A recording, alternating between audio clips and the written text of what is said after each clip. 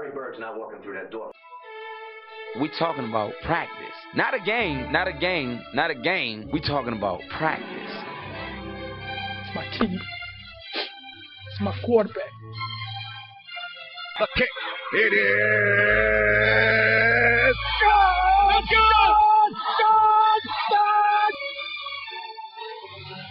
to be the man, you gotta beat the man.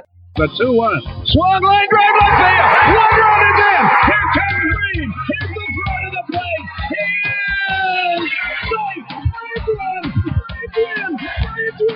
Braves win. This is the Powers on Sports podcast. I'm Jason Powers. Welcome back to the Powers on Sports podcast. Before we get to our episode this week, I want to mention our sponsors. First off, if you want to reach out to us on Twitter at JPoSports. Let us know what you think, how we're doing. Got any suggestions for us, topics you'd like to see us cover. And now to our sponsors, Titan Home Lending. If you are anywhere in the state of Florida and you need to get financed for a home purchase, for a refinance, for a renovation, reach out to me at Titan Home Lending, area code 205-790-1404. We work with veterans, first responders. We have access to conventional loans, FHA loans, VA loans, jumbo loans, and everything in between. So reach out to us at Titan Home Lending, 205-790-1404, and let me put you in that home of your dream. Ultimate Health Plans. If you have a relative or if you are of the age to take advantage of Medicare benefits, reach out to Patrick Highland at area code 813-966-1052 for all of your Medicare needs. All right, welcome back to another episode of the Powers on Sports podcast. I'm your host, Jason Powers, down here in Tampa. It is divisional weekend in the National Football League. We are going to be talking all things NFL divisional round. We're going to recap the NCAA National Championship game down in Miami this past Monday. And we are very excited to have Mr. Mike Neighbors on board. Mike works for Cox Sports Television in New Orleans. He does Saints pre and post game. He does an exclusive interview with Drew Brees every week. We're going to talk with Mike about the Bucs Saints huge matchup in the divisional round. Mike also has a couple of other projects going on that we're going to get into. And also Mike is a Tuscaloosa, not native, but he has many years of work experience in Tuscaloosa. We're going to get his opinion on the Alabama Crimson Tide, the dynasty that is developed down there in Tuscaloosa. So welcome to the podcast, Mike. Good to be on with you, my friend. I appreciate your time. It's been fun. Yeah, man. I know you've been busy all year covering the Saints. Mike covers the Saints. Now, you've been going to every game, correct? Home and away. Is that right? Yeah, I'm amazed by it. I mean, if you would have asked me back in August if we were going to have a football season, I would have said no way. And if we do, we're going to have interruptions. But I didn't think we would travel. You know, when I covered the first game, when the Saints played the Bucs, there were even reservations about the media being able to go to Las Vegas, which was the Saints' second game. So the fact that A, I've been to every game, and B, we haven't had an interruption, I think you got to give the NFL a lot of credit. Now, I've been critical of Roger Goodell and a lot of their policies, but man, they've been great about using all their resources, really the whole offseason, to make sure it's been business as usual. Didn't have preseason games, which I thought was a great move, but the fact that they haven't missed games, only a few delays, it's pretty impressive. Yeah, absolutely. I know. Give the fans a sense of what you had to go through when you would go on a road trip or even to the Superdome, kind of the day of, as far as testing and just those kind of things. Give the fans a sense of what you had to go through. Well, I feel for the fans because the Superdome obviously is one of the best home field advantages in the NFL. And Bruce Arians even said the first time the Bucs played the Saints, he didn't even like it. He'd rather hear boos than hearing an AC vent because it's so quiet and hollow in that place. Mm-hmm. But one of my favorite stories was the second game when the Saints played in Las Vegas. It's a brand new stadium. And with the Monday Night Football, I had to do my pregame show outside. So the PR staff, and I didn't have a photographer because it was limited travel. So I had the laptop that I'm on right now, and I had it on a garbage can so I'd get the perfect framing. It was a brand new garbage can, though, brand new stadium.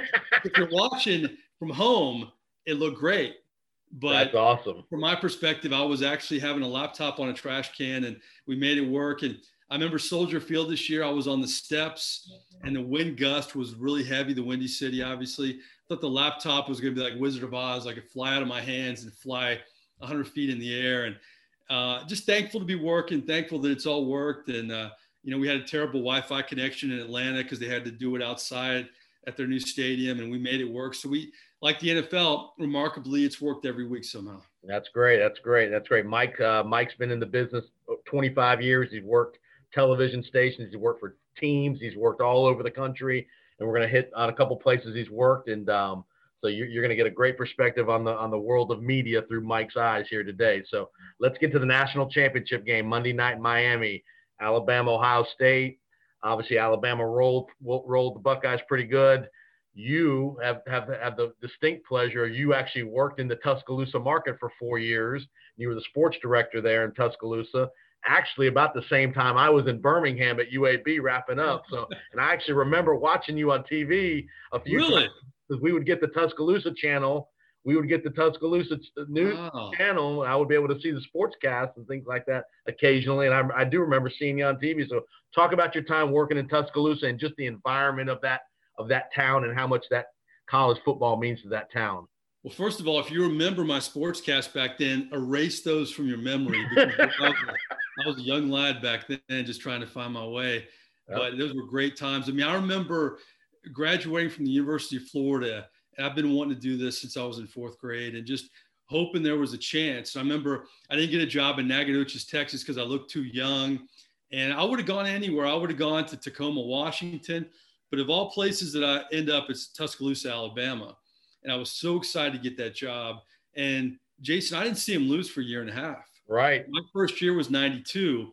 Gene Stallings, who's one of my favorite coaches of all time. Right. I love Gene Stallings. I mean, he's just a tremendous man and just great to work with.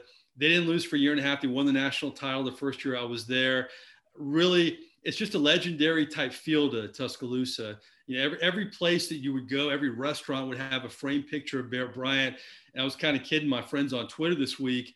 That was my first memory of Tuscaloosa. Right. And I go back periodically. I haven't been in a few years, but I would imagine there's also a framed picture of Nick Saban right next to Bear Bryant in all those restaurants. If there's not, there should be.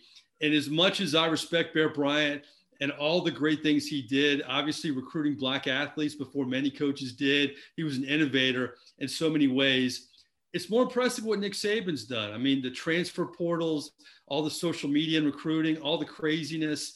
And, right.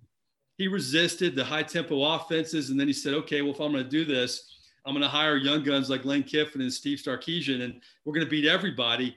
And that's a sign to me of a great head coach, that he can not only win defensively, but he can beat you anyway.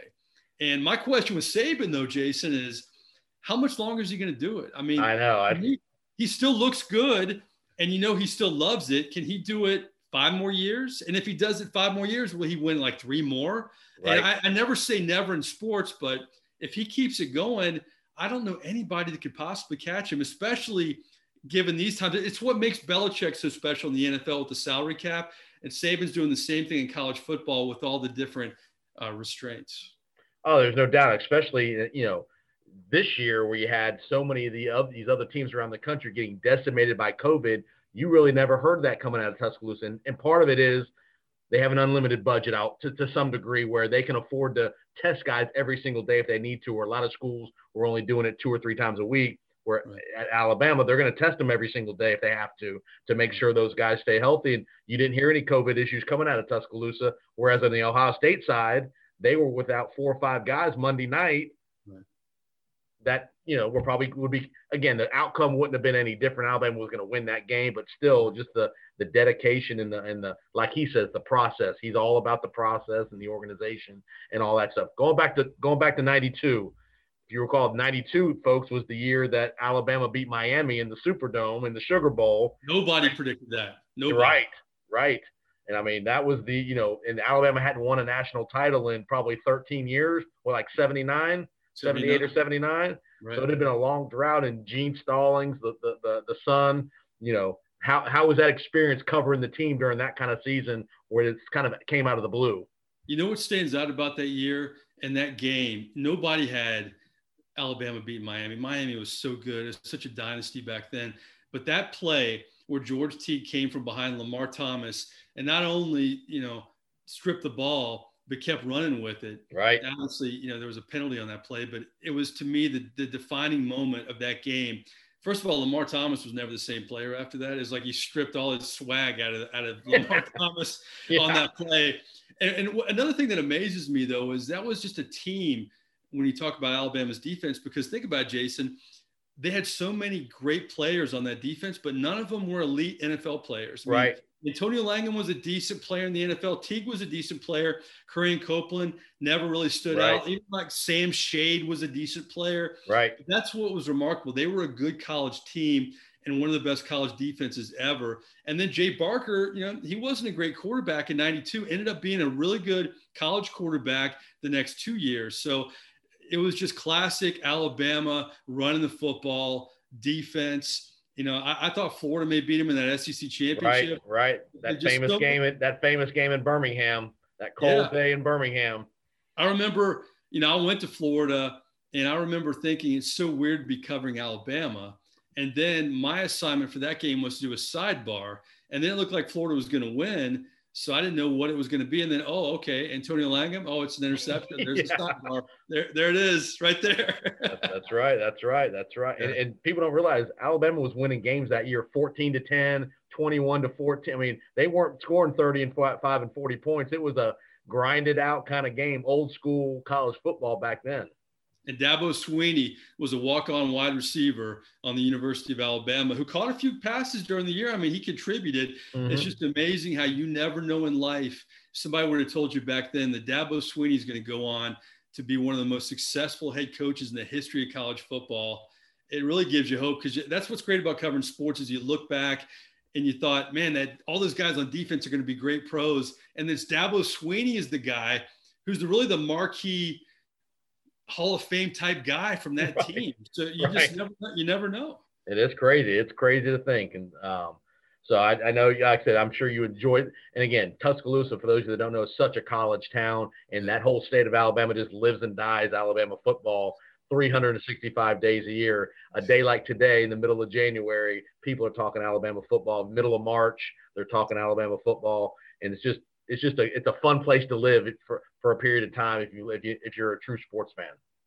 It really is. I mean, it's the quintessential college town, and I tell you, the food there is unbelievable. Best barbecue, and it keeps getting better. And it's gotten a little bigger since I lived there. Yeah. But I love going there to eat too, man. There's so many great places. Like I said, everyone had a Bear Bryant picture in it, but I remember a place called Mama Jules, and the places that aren't there anymore have been replaced by, frankly, places that are as good, if not better. I mean, it's a unique place because you don't remember like the chains and stuff. It has its own unique hole in the wall type places there. It's really fun.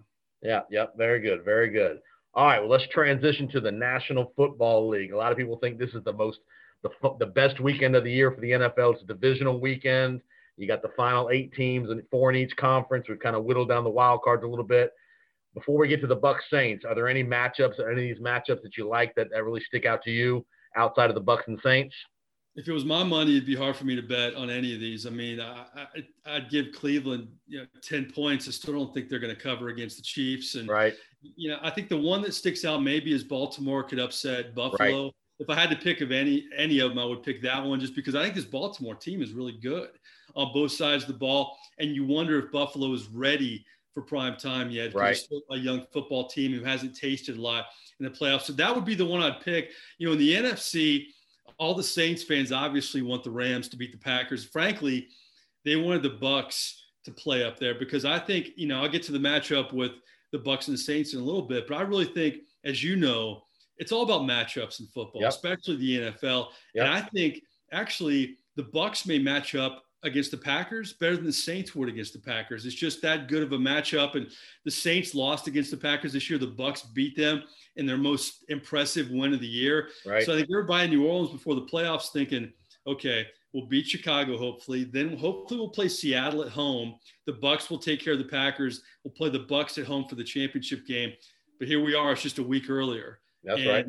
I don't think the Rams can beat the Packers, even if Aaron Donald's healthy. The Packers haven't beaten a lot of winning teams this year, but let's face it, in the NFC, there's not a lot of winning teams, so you can't blame them and the schedule they played. But to answer your question, I would say Baltimore over Buffalo, and it's hard for me to pick another underdog this week. And it's interesting this week, outside of the Bucs and the Saints, all three of the other matchups are involving teams that haven't played each other this year. So it's very unfamiliar. With the Bucs and Saints have a definite scouting report of, and they're very familiar with these other three matchups. They haven't played against each other. Like you said, the Aaron Donald injury is interesting. You got the weather in Buffalo. How's that going to affect Lamar Jackson? If it's really cold or snowing and something like that. So it's going to be, and like you said, Buffalo, can they handle the primetime lights of really prime time? Because this is going to be Saturday night's game, NBC.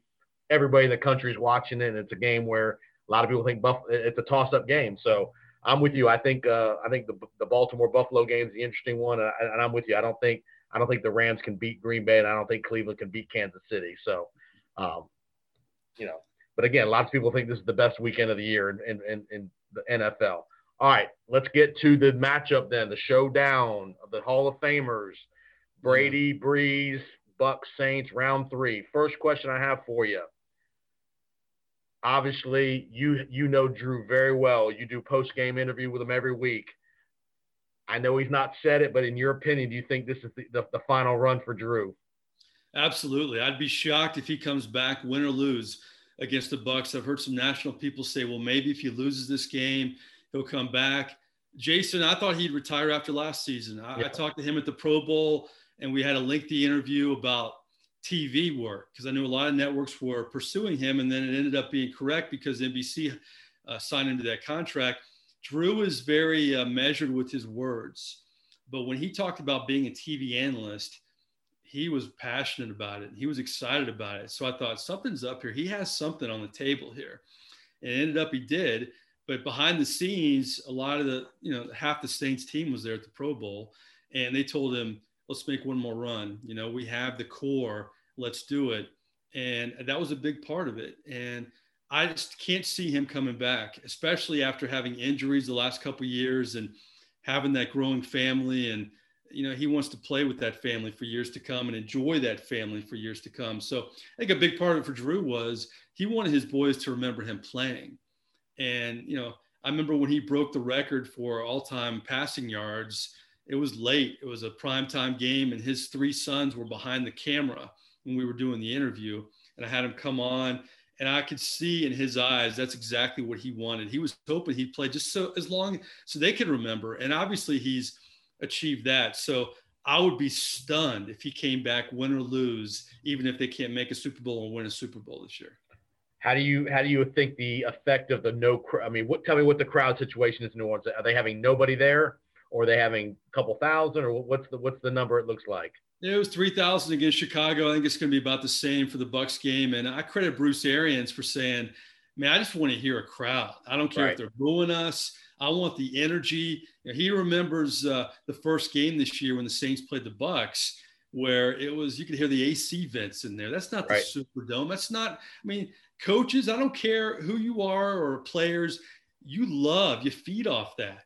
The road environment, the cheers, the boos, the whole thing. And I hate to say I've gotten used to it, but covering all these games this year, the piped in crowd noise, and Denver, they didn't have any fans. Las Vegas, they didn't have any fans. It was just weird, Jason. I didn't like it. You know what?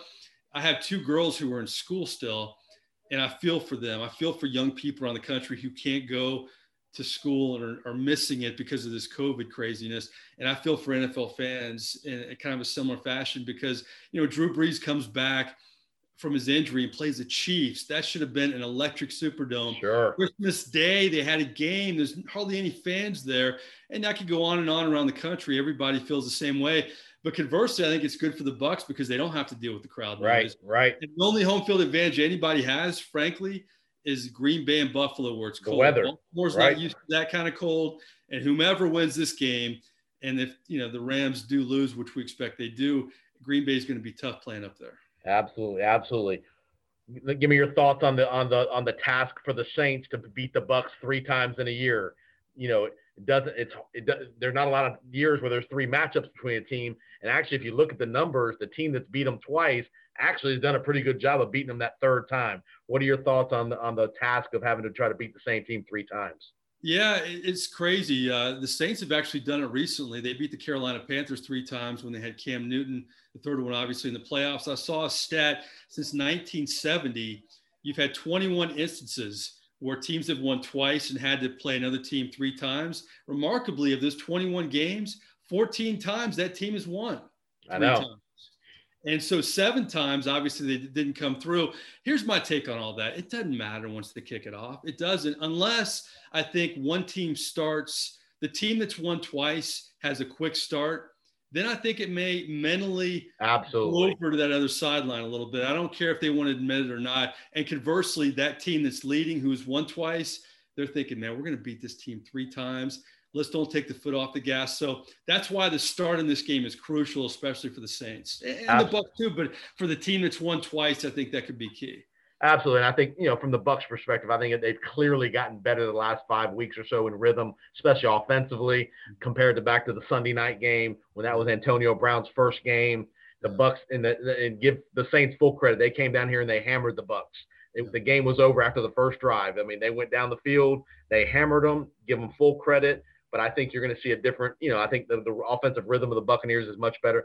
And let's talk about your Saints defense. That's the one part the last several years that we always had questions about. But this year, that has been the strength of that team, has been the defense. You're dead on. Everybody nationally talks about the offense, and the offense has been the calling card since Sean Payton arrived. That's why Drew Brees is Drew Brees, and he's a future Hall of Famer.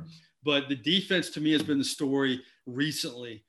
Drew Brees said this in a press conference last week. I thought it was interesting that he's felt like since he's been in New Orleans since 2006, he's been on 4 different teams. You have the 2006 to 2009 bunch, and then you have the 2009 to 2013. Right. And then you have the 3, 7, and 9 years. Yep. And then you have the team from 2017 to now. Now, those first 3 teams were dominated by Drew Brees. In fact, when they lost 3 straight, when they had 3 straight 7 and 9 years, people in New Orleans were saying, you're wasting Drew Brees. You don't have a defense. But since 2017, they've had a defense, and that defense has gotten better and better and better. In the last 2 years, when Brees has gone down to injury, yeah, Bridgewater was 5-0, Taysom Hill was 3-1, but the defense is the reason that they only lost 1 game without Drew Brees. But here's what I point to when looking at this matchup that really stands out. As much as I want to brag about the Saints defense and talk them up, they didn't play well early in the year. They lost to Las Vegas. They lost to Green Bay. They should have lost to the Chargers on Monday Night Football. Right. But what they didn't do, they didn't lose to the Bucs in that first game. Yeah. Norris Jenkins had a pick 6. Yep. And they handled Tom Brady in that first game. Now, I get it. Brady, it was his first game. He's learning the offense. He's much more comfortable now. But it all goes back to the biggest key for me. This team, this Saints team, just matches up well against the Bucs. Bucs have all these shiny toys, all these wide receivers, all these tight ends. But the Saints have DBs and safeties that can cover them. Yep. They have linebackers that are versatile. And most importantly, they have the best defensive line in football that can go against the Bucs offensive line that to me is overpaid and banged up in spots, especially with Alex Kappa being out and Aaron Stinnie being in. So I think the matchups favor the defense. Here's something that could help the Bucs, though. Remember that first game when Jason Pierre-Paul dropped that sure pick 6? Yes. They need to play like that early. They need a play that changes the tone of that game. Yep. That could have changed the tone in that game, but it didn't. Much like last week, the Bears had that gadget play where they dropped the pass in the end zone. I still don't think the Bears would win that game, but the changed the whole complexion, changed the whole mood, the whole demeanor and atmosphere of the Bears, especially the Bears defense. They played really well for 3 quarters in that game. I mean, and if that game was 7-3 or 10-7 Chicago at the half, the mindset of, here we go again for the Saints comes into play if that happens. And I'm with you. I think that was the play of the day was when he dropped that ball. And you look at it, though, okay, you take that play off because he didn't catch the ball. But then Taysom Hill fumbles. Right. And the Bears could have scored a touchdown there. The Saints D held them to a field goal. Right. But they shouldn't have even been put in that situation because of the turnover. They could have easily shut out the Chicago Bears without maybe their best player this year, Trey Hendrickson, who's led them in sacks with 13.5. I think he's kind of iffy for this game. We'll see what happens. But if he's back, he had a huge game against that Bucs O-line when they dominated the Bucs 38-3 a few months ago. And I think a key to this game is also, like you talked about, the start of the game. I think one of the keys is going to be the emotions, because the Bucs and Saints have had some emotional uprisings in years past. Lattimore and Mike Evans, Jameis Winston was involved in some stuff. I think which team plays under control and doesn't get that stupid 15-yard penalty, doesn't get that taunting foul, doesn't do the stupid thing, doesn't jump off sides on 4th and 3 when we all know they're trying to get them to draw. I think those are the mental and the emotional parts of this game. It's not the X's and O's, they know each other so well. I think it's the emotional things that will play a key in this ball game. Well, speaking of emotion, you got C.J. Gardner-Johnson, who loves playing that mind game. I gotta tell you, I'm intrigued, because at some point in that game, he's going to try to mess with Antonio Brown. Sure. Antonio Brown's been that model citizen. You wonder if he is that guy that's going to try to walk as close to that line. You know what's going to happen. You know what's going to happen. To me, that's the game within a game that I want to see. But, Antonio Brown's the veteran. I think, I don't know if he's learned. We'll see what happens. I've been, waiting to see week by week how he acts on and off the field. But C.J. Gardner-Johnson, the Saints love him as a player, but I know behind the scenes they have to be telling him, listen, keep doing what you're doing, but you got to make sure that you don't do it at a crucial point in a game, because I think this game will be close. I do too. You can't have, him doing any kind of knucklehead stuff that's going to hurt his football team. Absolutely. And back to your last comment, we'll get out of here on as far as a prediction. Offensive versus the Bucs offensive line, can they keep Brady upright? Because I think if they can keep him upright, they're going to find some options, especially with the emergence of Antonio Brown. Cam Brate played really well last Saturday in Washington. You got Gronkowski still. So if they can keep Brady upright in both matchups, the Saints defensive line dominated the Bucs offensive line. And Gronk may be the MVP not catching a ball in this game by just blocking and being that max protect guy. Right. We saw it against Washington. I mean, he could have had a touchdown. He was out of bounds on that one play, but he was you know how Gronk is. He's an exceptional blocker, and people forget about that a lot of times because they see all the splash plays he makes. Here's another X factor. You're a former kicker, so you'll definitely appreciate this. Will Lutz has been a standout kicker for the New Orleans Saints, but Jason, he's missed 5 of his last 9 field goals. He did. He struggled a lot down the stretch for sure. Yeah, and he's only missed more than 5 field goals once in a whole season, his whole career, and that was his first year.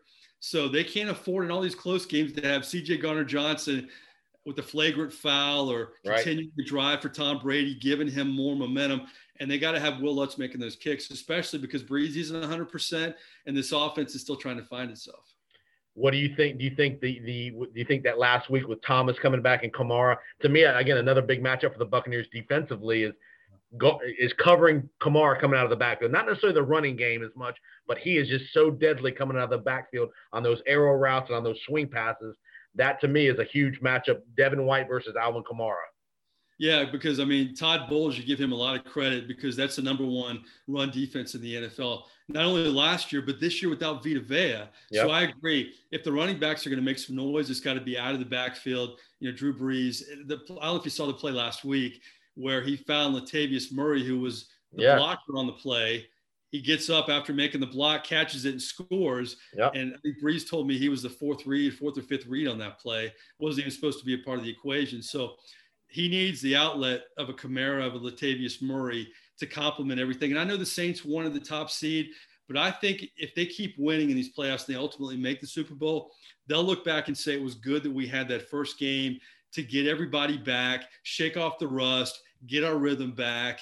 And really, to me, I want to see Emmanuel Sanders and Michael Thomas both contributing the same way, because when Thomas has been out, Emmanuel Sanders has been terrific. And we thought all offseason, finally, Michael Thomas has help. If those 2 guys can really start spreading things out, it'll open things up for the Jared Cooks, the Camaras, the Deontay Harrises, all those Bruce Arians made a comment in his press conference Monday about Deontay Harris. He played great against Chicago, about that X factor, that slot guy with he's got some quickness and some breakaway speed. And I don't think the Bucs had to deal with that in the first 2 matchups. Not at all, because he was a special teams guy. He great return guy. He caught a little bit last year, but he was kind of catching his stride earlier in the year. Then he had the neck injury. what's amazing about that is real telltale sign for the Saints. Deontay Harris is one of 6 undrafted guys in the 2019 draft class that has made this football team. Wow. Not only have they drafted well, but they've done well in free agency too. Absolutely. All right, prediction time. Give me a prediction. I think it's a much better game than the last time these two teams played. Brady's better, Antonio Brown's better, the offense is better, but the Saints are better too, and this defense is better. I just think it's a bad matchup for the Bucs. It's a great matchup for the Saints. It's a closer game, goes to the fourth quarter, but I think the Saints win 34-31, and Will Lutz gets the game winner, and he gets redemption. There you go. All right, I'm going to hold my prediction for later in the podcast, but I think you probably have an idea which way I'm going to lean. But all right, let me get you out of here on this. Talk to me about you, Mike. For those who don't know, Mike does a great series through the Saints organization called Aaron's. Give the folks a little background on what Aaron's is, and you've had guys like Archie Manning, Deuce Staley, Pat Swilling, Joe Horn. Give the audience a little idea what it is and where they can find it. Yeah, it's a concept we're hoping to take all over the country. We're talking to colleges, we're talking to NFL teams, and we want to get to know sports personalities better. You know, press conferences pre-COVID and one-on-one interviews, it's hard to get to know these guys. So we arrange a situation where we pick them up. They pick 3 errands of their choice, sometimes 2 to 3. We run errands with them. But the great thing is we have conversations in the car, and we've made it work during COVID. Archie Manning, as you mentioned, we wore a mask. We did Morton Anderson. We've done 14 with the Saints. They like our concept, and other networks and schools and teams are taking notice. So I appreciate the plug, but just go to YouTube, do Aaron Saints or Aaron's Dick Vitale, and you'll see them. Yeah, I definitely would recommend it. I've watched several of them. They're very well done. Mike, you're doing a great job with that. You guys just get in a car and you drive around for a couple hours and you chit chat about all parts of their life, and a lot of it's not even football. It's stuff away from football. Mm-hmm. You know, their family life, their upbringing, all that stuff. So I think it's a great concept, and continue success with that. And want to thank you, Mike, for coming on. And you'll enjoy, when do you typically head to New Orleans? Saturday morning. Yeah, we have a pregame show Sunday morning. And it's always a fun week because I do a lot of Tampa media too. And our post-game show has been interesting with the Zoom interviews. The Saints have been great about getting us interviews. And I kind of hold the laptop differently so you can see the field behind me in press boxes all over the country this year. So we've learned to kind of roll with it. Just thankful to be working, Jason. Thankful that we have football. Yes, the fans were in there, but I hope everybody enjoys the games this weekend. Awesome, man. Well, Mike, I appreciate your time, man. You do a great job with the Saints, and I know you do a lot of stuff in the Tampa Bay area with corporations and all different kind of groups. So continued success, and we'll have you on next time here. I appreciate you joining us. Anytime, my friend. All the best with the podcast moving forward. Thank you, sir. I appreciate it. And we'll be right back. Thanks again to Mike Neighbors of Cox Sports Television for his fantastic insight on the New Orleans Saints, his thoughts on Alabama and the Crimson Tide, and reliving his previous working experience in Tuscaloosa. Give a quick update as we head before I give you my picks for the NFL wild card, a couple of updates on a couple of late breaking stories here. Bill O'Brien looks to be the leading candidate to be named the new offensive coordinator at Alabama to replace Sarkisian, who took the Texas job. So look for Bill O'Brien, the former Houston Texans head coach, general manager, who has some ties with Bill Belichick, and obviously Belichick and Nick Saban are very tight. So looks to be Bill O'Brien as the new OC in Tuscaloosa for the 2021 year. Want to congratulate the Tampa Bay Lightning. They opened their defense of their Stanley Cup tonight in Tampa. They had their ceremony, and unfortunately, in front of an empty arena in Amalie Arena tonight in Tampa. But they opened their 2021 defense of their Stanley Cup title at home against the Chicago Blackhawks. So congratulations to the Lightning on their second Stanley Cup victory that they won in the bubble up in Canada this last offseason. Also, a huge trade in the NBA just went down involving James Harden. Harden gets shipped from Houston to Brooklyn and the Nets. The Nets now have Harden, Kevin Durant, and the lunatic that we call Kyrie Irving, which I have no idea why Kyrie Irving has not been suspended by the Nets for his just failure to show up to work. This guy doesn't ever want to play. If I'm the Nets, if there's any way in the world, I give the guy away to whoever for nothing. The guy is nothing but a cancer on that team. You now have two legitimate stars in Harden and Durant. How Harden, Durant, and Kyrie Irving will all mix is a train wreck waiting to happen. If I'm the Brooklyn Nets, I unload Kyrie Irving to anybody who will take him. I don't care what you get back in return, because Kyrie Irving is going to be nothing but a problem with the Brooklyn Nets if the guy ever returns. He's already been cited for having a huge birthday party with no mask on. He's missed the last 8 to 10 days for quote-unquote personal reasons. The guy doesn't want to play basketball. All he wants to do is cash the check. And if I'm the Brooklyn Nets owner, I do not pay the guy. I suspend him without pay. And I look to trade that guy as fast as I can trade him. Kevin Durant will be just fine with James Harden. The Nets will be a contender in the East, even with Harden and Durant. They did trade Karis LeVert and Jared Allen as part of this deal to Houston, as well as a boatload of number 1 picks. So if you're Houston, you had to make this move to get James Harden out of the building. He has basically quit on the team in Houston. So they did what they could do to get James Harden out of there. They also acquired Victor Oladipo as part of the deal in Houston. Who knows if he will re-sign with Houston? He is in the last year of his contract. But again, if you're Houston, you had to make this move. Harden was in an untenable situation there. Didn't want to be there, and has forced his way to Brooklyn. So that's your breaking news as we head into divisional round weekend in the NFL. I'm going to give you my quick thoughts on the 4 divisional games.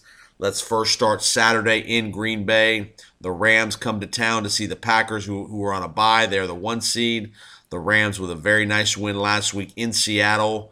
When John Walford gets hurt early, Jared Goff comes in the game, stabilizes it. But this game was more about the Rams' defense and their ability to shut down Russell Wilson. A tremendous job shutting him down and that Seattle offense.